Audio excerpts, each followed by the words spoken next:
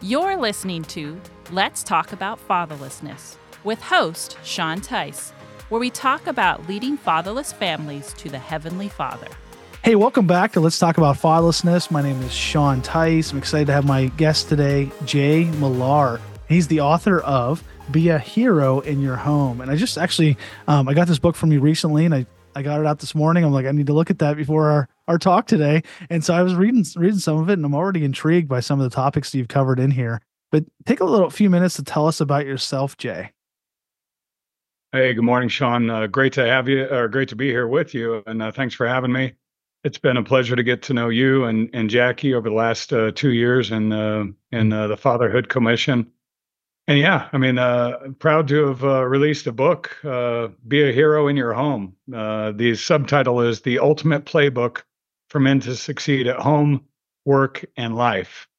And I'll just back up a little bit and share where that came from. I grew up in a home with domestic violence and alcoholism, so I didn't have a father speaking into my life. And so as a teen and a 20-something, my mom remarried. She remarried a man with a wonderful heart, but he was on his own journey as well and didn't pour into my life. He did show me love and care and concern and presence. But yeah, I didn't have a dad, so I was just trying to figure out my way through life. And it was really frustrating. I mean, I was angry inside. The world didn't know I was angry, but I was angry inside. There was a storm in there, and each step along the way, I was trying to figure out, how do I build a career? Do I go to college or not? I was a first generation college graduate, joined the military to get the GI Bill so I could pay for college because we didn't have any money. Didn't know how to run my finances, didn't know what a relationship looked like, a good relationship, a good marital relationship, and not only husband and wife, but father, son, father, daughter. So that's the basis of the book, is just trying to help a man whose father may not be speaking into their life get off to a good start, a quick start. And really the basis of it, if for those of you who might be seeing this, I know it's going to be audio as well. I've got a University of Colorado helmet in the background, and I was at the University of Colorado when they were playing Notre Dame in the Orange Bowl a couple of years in the late 80s, early 90s, and Lou Holtz was the arch enemy. He was head coach of Notre Dame. But he said something that changed my life, and that was I heard him say something. This is before YouTube. This is before you can just go pull up clips. And I haven't seen it since. I looked for it. I walked by the TV, and he said, when I talk to recruits, I tell them that there's the three main things that will change them from where they're at today to where they're going to be 5 years from now is the people they meet, the books they read, and the dreams they dream. And I was 22 at the time. I'd finished my military career. I was a sophomore in college. I felt like I was trying to figure out things on my own, and I didn't have a good guide. And what that did, Sean, is it put me into action. And I said, okay, well, my dad's not showing up. But if I'm intentional, if I get good nutritional value from reading, from personal development, the Bible is number one personal development for me. And if I find good mentors who can help guide me, I've got uncles. My older brother was just a godsend to me. He protected me and guided me really well. He's 4 years older than me. But if I can find good mentors and read good books and think big, think that my life can be bigger than my family was traditionally thinking about, I got a chance. So it just put me into action. And so I condensed all the lessons I've learned from mentors and books and put that into a single curated version for a quick start program for men. I love it. And we've enjoyed getting to know you as well. You were such an encouragement. We were at the event in Georgia together a couple weeks ago, and it was fun to get to know each other. We met you last year, but this year I feel like we were able to really develop the friendship. And so just thankful for your friendship, and just thank you for being an encouragement too at the event recently. So we really appreciated that. And I love your heart for just trying to help dads and help men, and how you're just willing to get out there and do this. And I love this title because one of the things that as we've spoken in over 200 churches on fatherlessness, is we get asked at our table, people tell us, they're like, they don't get asked, they come and tell us this. They say, I basically grew up fatherless. I had a dad in my home, but I was pretty much fatherless. He wasn't around. And what they're saying is he was mentally, emotionally, or spiritually absent. He might have been physically present, but he was gone. And so your book, I'm sure it touches on that, correct? Absolutely. I mean, I do talk about all the different types of fathers. I had an absent father and an angry father. I mean, my parents Mhm. divorced when I was 10, and so then he just wasn't present in the home after that point in time. But there's folks who have fathers who have just these extraordinary expectations that a son or a daughter will never be able to meet. So they can never satisfy. They're always overbearing and overburdening their children and exasperating their children. There's passive fathers. There's fathers that love but don't know how to pour into you. There's abusive fathers. There's all types of fathers, and I list out all of the 8 types in the book. Hmm. And I have a heart toward each of those. Mine was absent and wasn't there, and angry at times. But we all come from different backgrounds, and I have a heart to help each of those situations where the father was a little bit different. Now let's go ahead and unpack your story a little more. So go back to so your dad, what was it like before he left? I mean, you said he was absent, but what was your home like before that happened? Well, and I think we can relate to this. When I was, I was pretty oblivious to everything. I was the youngest of 3 children. Now I have a sister as well from my mom's second marriage. But formatively, I was the youngest. And again, my brother protected me. I was never physically abused. My mom and my brother protected me, and they took the brunt of all of it. Uh, but I thought, things were. I was just a little kid, running around playing with my friends, going to school, love school. And but then, like right near the end, a lot of fights, a lot of Mhm. yelling, a lot of anger, a lot of door slamming. And I later learned about a lot of things going on that, just as a 7, 8-year-old, when you go to bed early and you probably miss a lot of the action in the house, right? Um, but there was a time there near the end where it was kind of like walking on eggshells, like, okay, what kind of house am I walking into? And that was the emotional distress. Don't rock the boat. I remember having family meetings with my dad to try to get him to stop drinking. Like, Mhm. hey, Dad, come on, let's tone it down. And again, I really didn't understand, what the level of it was, but I just remember us all trying to rally and get things. And I know my mom was in a tough situation. She had some really, really tragic stories of things that my father. He was just an anger junk. I think he was a very nice man, but he was ill. The time I was born to the time he died, he passed 26 years ago. I think he was just ill. Yeah. The addiction and the substance abuse. He just never was the man that I hoped I would meet as a father. Now, when he left, did it relieve um, some of the pressure then? It's funny. It did in some ways, but I tell a story in the book about his last night at the house, and it was a lot of yelling. And one of my siblings, I'm embarrassed, I can't even remember which of my brother or my older sister, who told me, like, hey, mom and dad, they're getting divorced. It's near the end. And I was like, I didn't know. I wasn't tuned in to the big picture of what was everything that was going on. So I had a lot of anxiety. So I was on guard. And that last night that he lived with us, he started attacking my mom, and my mom was locking herself in the bathroom. And and my brother walks home. He walks in the door. He was a sophomore or freshman in high school. He just come home from wrestling practice, you know, and he just intervened, threw my dad down, put him in a full Nelson, pinned him to the ground while we called the police.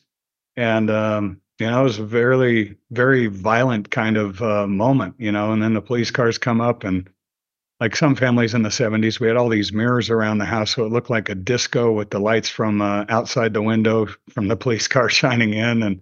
And I just remember the police coming and asking if I'm okay. And I remember my dad threatening my brother, saying he's going to get him after, this situation ended. And anyway, so we have this traumatic event. I go sleep over at a friend's house to be safe. I don't know. I think my mom stayed home. I don't know if my dad went to jail or not. But Sean, we never talked about that day again. Really? And Wow. that is just really, that was one of the things I just felt, I felt damaged. I'm like, okay, now the neighbors know about it. They know there's problems here, and what do they think about us? And I always had this myth that they had it all figured out. My neighbors had, you know, in the life before social media, we just had these myths of what other people's lives were like, and we just kind of dreamed that Hmm. they were all okay, and ours was tarnished, and theirs was clean, right? Yeah. I just had this myth that we were a little bit damaged and a little bit less than people, other friends, Um, but I think it really hurt me not to be able to put words to that and to be able to talk through that and what did that mean and what happened and what did it mean moving forward, right? And this is in the 70s. So, we didn't have a lot of the tools that we have today in terms of talking things through, mental well-being, counseling. It was just, we just buried it and put it deep in our gut, was how we handled it. So your brother, how much older was he than you at that point? He's 4 years older. He was 14 at the time. And 14, and so he never talked about it again after that happened to you? We just, yeah, as a Wow. family, that was our mode of operation. Just kind of put your head down and keep Yeah. going. How did So that affect him? I mean, if you don't mind me asking, if you can talk about it. my brother, Yeah. I think very similar to me. We've talked about it a number of times, but he and I had this burning desire to just create a life that was very different than that in which we grew up. And what a gift, Sean. I mean, if you think about it, I am such a minority, right? Mm. I've had this gift of faith from my mom and my grandmother that I know that there's a God that loves me, who made me special, who knows how many hairs there are in my head at all times. And that's always just been something I just chuckle at. Like, I shed quite a bit. And, he has a plan for my life, a hope and a future. He's got everything planned out. I've always known this loving God, even though I was in an abusive environment. Right. And I Yes. think I'm rare there. Yes. Um, Mm. my brother was a little different. He had a little bit different faith journey that he came to later in life, but I've just had this unique gift. So, but we had this jet fuel just to create an environment exactly opposite that in which we grew up is Makes what sense. my brother and I share. And I know you've got a ministry for single moms and, um, my sisters, my older sister, and then subsequently my younger sister, I think they just took it very differently. I think it wounded them in different ways than it did my brother and I. Talking about fatherhood. So you said you had a time where you woke up when you were a dad and you were like, "Hey, I need to do better." Is that what happened for you as a pivotal moment? Well, no, the pivotal moment. I start off the book with this, and I'll share the story. It's well, first, if you read it, read the endorsements. Be a Okay. hero in your home. I was like, who else? I don't want anybody else outside of my four walls to write the endorsements. So my boys pretty much roast me in there. So, guys aren't really good at giving guys compliments. So, and my wife gave one there too. But I start off with the story of proposing to her, and this is back in 1995.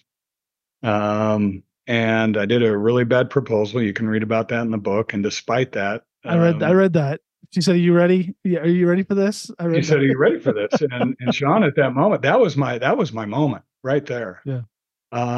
Because I froze, and unfortunately I wounded her a little bit there because she thought I was doubting her. And men, if you're proposing to a girl this holiday season or any time of the year, not a good idea to freeze when she says, "Are you ready for this?" Right? It's a very inopportune time. But and that was the moment I realized I was like, man, I have this burning desire, and this is the jet fuel I was talking about that my brother and I have. Um, I want to be a good husband and father, but I don't know what that looks like.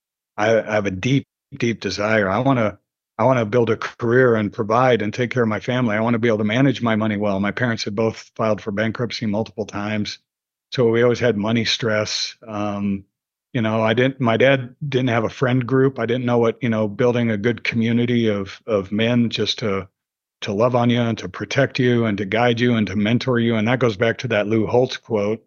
Um, and I didn't know how to self-care. I was worried about, is substance abuse. I mean, it's in my family. Is that going to be a problem for me? And how can I avoid that? So all of these things flashed through my mind during that day, that July 23rd, 1995, when I proposed to her. And, that really got me focused on the journey of, I knew then I wanted to be a good dad, but I had to figure it out, and I had to start being very intentional about it. Hmm. That's so good. So what made you decide to write a book? I mean, I read on the back on your thing that you had a coaching program. Was that the book kind of driven out of the coaching program? Yeah. So what happened was, and this has all grown organically. I've been in part of men's groups, and I've mentored a lot of men. I mean, some of it's very specific, like, in our men's groups, we have guys my age, we have guys older than me, we have guys younger than me, and there'd be some guys who are like, yeah, I'm, looking for a job, I'm interviewing, right? And I've got a skill to teach interviewing. Here's how you can really rock the interview. And so I started doing things like that. Just meet guys in coffee shops. Hey, you got to interview 2 days from now. Let's get ready for it, right? Let's walk you through it. Put together a plan, have an approach, be confident, walk in with a little swagger, and just like, hey, I'm a valuable asset, right? Not humble, but confident, right? So it all started with that, and then my nephew, he said, Jay, I'm kind of, Uncle Jay, I'm struggling with some stuff. So we'd go to a coffee shop, and we'd meet once a month, and we just talk about different things, right? Relationships. I mean, I'd start pouring into him like I had, learned myself.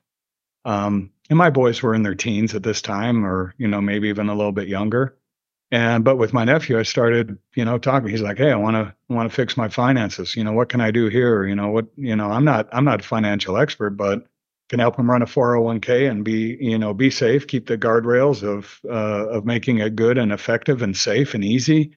He wanted to interview for jobs. He had some relationship troubles with his mom, my sister, and we just worked through a lot of those things. And then he said, hey, I got other friends that want to be a part of this. So organically over time, it just grew into a little bit of a tribe. And then the pandemic hit, and I said, hey, we got to keep these guys together. And we started going online and meeting because people needed connection.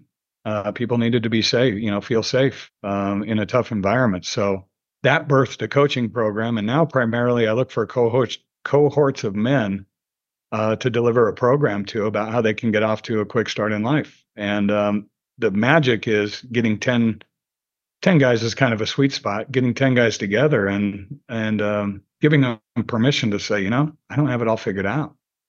Yeah. Because that's where we struggle as men, is admitting that we don't have all the answers, especially when we're young. I have an easy time doing that now. I can tell everybody I don't have it all figured out. Yeah, I understand. No, I understand that. Takes us a while to get there. But it's like, okay, yeah, I admit it. Yeah, I can't do this on my own. But yeah, this is great. And now you're obviously, it's just by seeing some of the things you've done. You've written a book. You're very driven, and that's birthed out of, you already said a little bit earlier, kind of your fatherless story, or even your relationship with your dad, seeing how he was. Now, tell us more about your drive. And because some people, they process this situation where they become lazy and they just kind of become lethargic and they don't want to do anything. Yours was more of, I want to do better. And that's kind of the way I took the approach I had. I don't want to end up like my dad. So like, I don't drink alcohol because my dad was an alcoholic. And I thought, if I touch alcohol, I don't want to become an abusive alcoholic like my dad was. And so I had to drive there in that. I also wanted to, just continue to be, I want to be a good man. I want to be a good husband, good father. So I had that drive. Now tell us about your drive, and tell us about what you did. You accomplished several things. And so tell us more about your drive and how you took this struggle and you achieved success through it. Yeah. And again, I'll attribute it a lot to that Lou Holtz quote, and Lou Holtz stole that from another motivational speaker, Charlie Tremendous Jones. But I knew I needed to be intentional and surround myself with good advice, and having that drive to create a life that's different is, again, completely the jet fuel. I want to give back, and the flip side of that, Sean, I think a lot of that comes from our faith, is just the gratitude. I mean, I have a life that's so much better than I could have ever dreamed when I was a little boy, right? I got a loving wife. I have wonderful kids. We're connected. We laugh. I'm able to provide, able to pour into other people's life. My life and everything that I have, the, you know, is driven by gratitude. I mean, all the things that I love and adore and need and feed me, you can't go to Amazon. You can't go to Walmart. You can't go, you know, my wife is a gift. My health is a gift. My kids, you could joke that, yeah, I was part of that creation, but I'm not. I didn't stitch my kids together in the womb of my wife. And, I mean, the relationships, the place I was born, the people I meet, like you and Jackie. I mean, all of these are gifts that I don't deserve. So a lot of the fuel is just also trying to give back and saying, you know what? I don't deserve any of this great stuff that I have, and I want to help others try to find their way somehow, along whatever path, whatever journey they're on. Some people I meet are just really angry, and they had a really poor father experience. Some of them are pretty faithful, and they've got loving dads, but they're at a different spot on their journey. So I just try to meet them where they're at, and keep going in the right direction. Now, tell us about the military. I see the logo behind you. And how did that help shape you? Because you're growing up fatherless, a lot of guys will enter into that, and that helps turn them into a man. Did that do that same thing for you? Oh, absolutely. So there I was 18 years old, and I was going to be a first generation college graduate in my family. 3 weeks away from going to school with a couple of high school buddies here in Colorado. I wasn't going to go to CU at the time. I was going to go to another engineering school, Colorado School of Mines. And 3 weeks away, I get the bill saying, "Hey, you need to pay your room and board. You're going to start living here in early August. You got to pay for it." And I had this, we had this plan as a family. My grandfather was a insurance salesman, so the plan when we were born in the '60s was buy whole life insurance policies and pay the premiums. This is a terrible plan. Don't do this today, but this was the plan. And then when you go to college, cash in the whole life insurance and pay for college.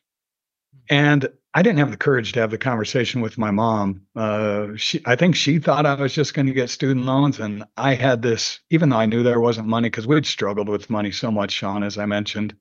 I thought that these life insurance policies could be there. But again, I was a knucklehead.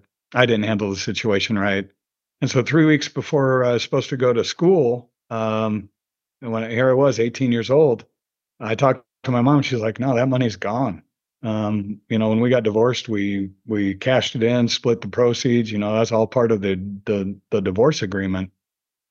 So there I was, and in 48 hours, I decided to join the military. I thought my only path through was to get the GI Bill. So I thought if I worked and started working part-time, I'd never make it through college. I'd meet a girl. I'd have to get a job, start providing, figure out what my family was like. So I said, "No, I'm going to bite the bullet." No real preconceived notion of going to the military is the best thing that ever happened to me, Sean, because like you mentioned, it did provide a lot of structure, give me a lot of confidence. Like, man, I can do stuff. I can do some hard things, So I was on a Lance missile crew, nuclear warhead and non-nuclear. I lived in West Germany for 2 years, got great worldly experience, and then came back and started college. So I was a very mature, 20-year-old college student, having gone through that experience, and it taught me discipline. It taught me organization. My wife would joke that it doesn't teach me time management. I'm always running a little bit late, but no, it was a great experience. It gave me a lot of confidence in life. The military gave me more than I could ever give back to the military, and that I could ever give back to my country. How many years did you say you were in? Or did you? I was only in 2 years. So my goal was to get to college as quickly as possible. Yeah. They gave me some options, and ironically, learning how to shoot a nuclear warhead is one of the easier things to train. So wow, it was very short. You go into some programs like electronics that take you a year to get trained, and then you have to stay in, another 4 years or whatever after that. But it only takes a couple of weeks to launch a nuclear warhead. Well, thank you for your service. That's This was in good hands, right? It was in good hands. I was really angry about it. Here I was doing push-ups in the dark at 5:30 a.m. while my friends were at college learning things that they wanted to learn, meeting other people, meeting girls, having some Yeah. beers. They were having fun, and I did not think life was fair. I was kind of upset in the moment that my journey had been detoured a little bit. Yeah. Wow. Well, hey, at least it turned into good. So what happened then after that? You went to Colorado University then, right? University of Colorado. What Yep, degrees I did got you a get? degree in got a degree in physics, and then I got into technology and a little bit of software at a company called Storage Tech here in the 1980s, 1990s. And then but being in the military, did that help you decide I want to study physics, or were you already going down that path? I had a step grandfather who was a physicist, and he worked at a place here locally, Ball Aerospace, and he built satellites. And I had great science teachers in high school that just gave me a fire. The problem was they made science fun, but I just wasn't talented enough at it to figure out how to apply it to anything in this world. So yeah, I thought I'd be a science engineer. I was good at math, but just never found the fire there. So I've been in technology sales for the past 25 years. I got my MBA, and going from there. Just keeping my career on track with and that's my day job. I still do that, and I mentor men, and I run these programs in my off time. Oh, that's great. That's so wonderful. I think it's just cool how you went from, you had this issue with your dad and you didn't talk about it, which is really fascinating to me. And then you just like, I want to pursue success, and you went after it. And now you've written a book, and you've done all these things, and you're mentoring men. And just talk to the men out there that grew up without a dad. Would you just share some words of wisdom to them? Whatever comes to your mind, just telling them that there's hope, because we come across a lot of guys that are just like, I don't really know how to be a man. I didn't have a man to teach me. So what are some practical things you could share? Yeah, some practical things I would pass along are a couple things. One, I mean, find there's earthly men that you will see, and if I have a skill, a superpower, I think I can look around a room, Sean, and I can say, who do I want to be like? And then I will go and approach that person and say, you know what? I saw that you were talking about this in business or that with your family. Can we go grab a cup of coffee? So my encouragement to men would be intentional about finding men that you want to, that you aspire to be like, and just have an open conversation. I think anybody is willing to help you out. I think that's the way we're wired as humans. Second, your real father is, and this is this is your ministry, Sean. God is my dad, right? Heavenly Father is your father, and that is the best example that you can see of grace and truth mixed in to help guide you along a path, keep you safe, keep you happy, keep you joyful. And then finally, yeah, just get around a group of guys and be connected. And what I was just down at the United States Air Force Academy. I did a program for senior cadets there, and I was like, find 2 or 3 friends that you can be authentic with, and say, you know what, I'm struggling in this area. Or, like you and I both talked about, being afraid of addiction and substance abuse and things like that. Find somebody that you can share that with and say, you know what, this is something that's really a deep fear of mine. And, support each other and figure out ways just to keep yourself safe. And, have a good friend that can kind of grab you by the back of the collar if you're walking down a dark alley, and try to keep you safe. It doesn't always work. Sometimes people want to go down that dark alley, but have a friend and a guide that's going to keep you on path. So I, surround yourself with good friends. There's nothing more important than that. And make sure you're intentional about that. That's so good. Now, do you keep mentors for yourself now, even at your age now, or? I do have mentors. Yeah. Reach out. I've got folks I meet with regularly, weekly. There's folks I meet with, ad hoc. I used to think I'd have this Yoda mentor, like, the one end all be all. And what I found out is, it's a tapestry. It's a virtual I can get virtual advice, somebody that's good at, like yourself, building a ministry and a nonprofit, right? Talk to guys like you, get advice, how you can do that. See somebody who's, good at maybe taking care of their physical body. What are some of the tricks and techniques that they do? I'm playing a longevity game. I want to be an old grandfather because my children didn't get to experience what a loving grandfather was like. My wife's father is very loving. That came out a little bit, but from the dad's dad perspective, I want to make sure that stays intact, and that I can demonstrate, and help continue to break the generational, the gaps that we have. So, just get a group of advisors around you. I don't think there's one Yoda. You might have one primary one, but a lot of guys and gals can speak into your life. Well, that's so good, Jay. Well, thanks for being on with us today. I'm going to go ahead and wrap it up. But I just wanted to ask you, where can they find you? Where can they find your book at? How can they connect with you further? The book's on Amazon, and you can go to my website, beaheroinyourhome.com. That's the easiest way, and you can connect with me there. Okay, well, thank you so much, Jay. Thanks for being on with us today. We really appreciate it. All right, I appreciate you, Sean. Best to you, best to Jackie. Hey, thanks for checking out this episode of Let's Talk About Fatherlessness. We want to now challenge you to take the next step by either starting a single mom community group in your church or with your ministry, or by joining our network of God is My Dad churches and ministries.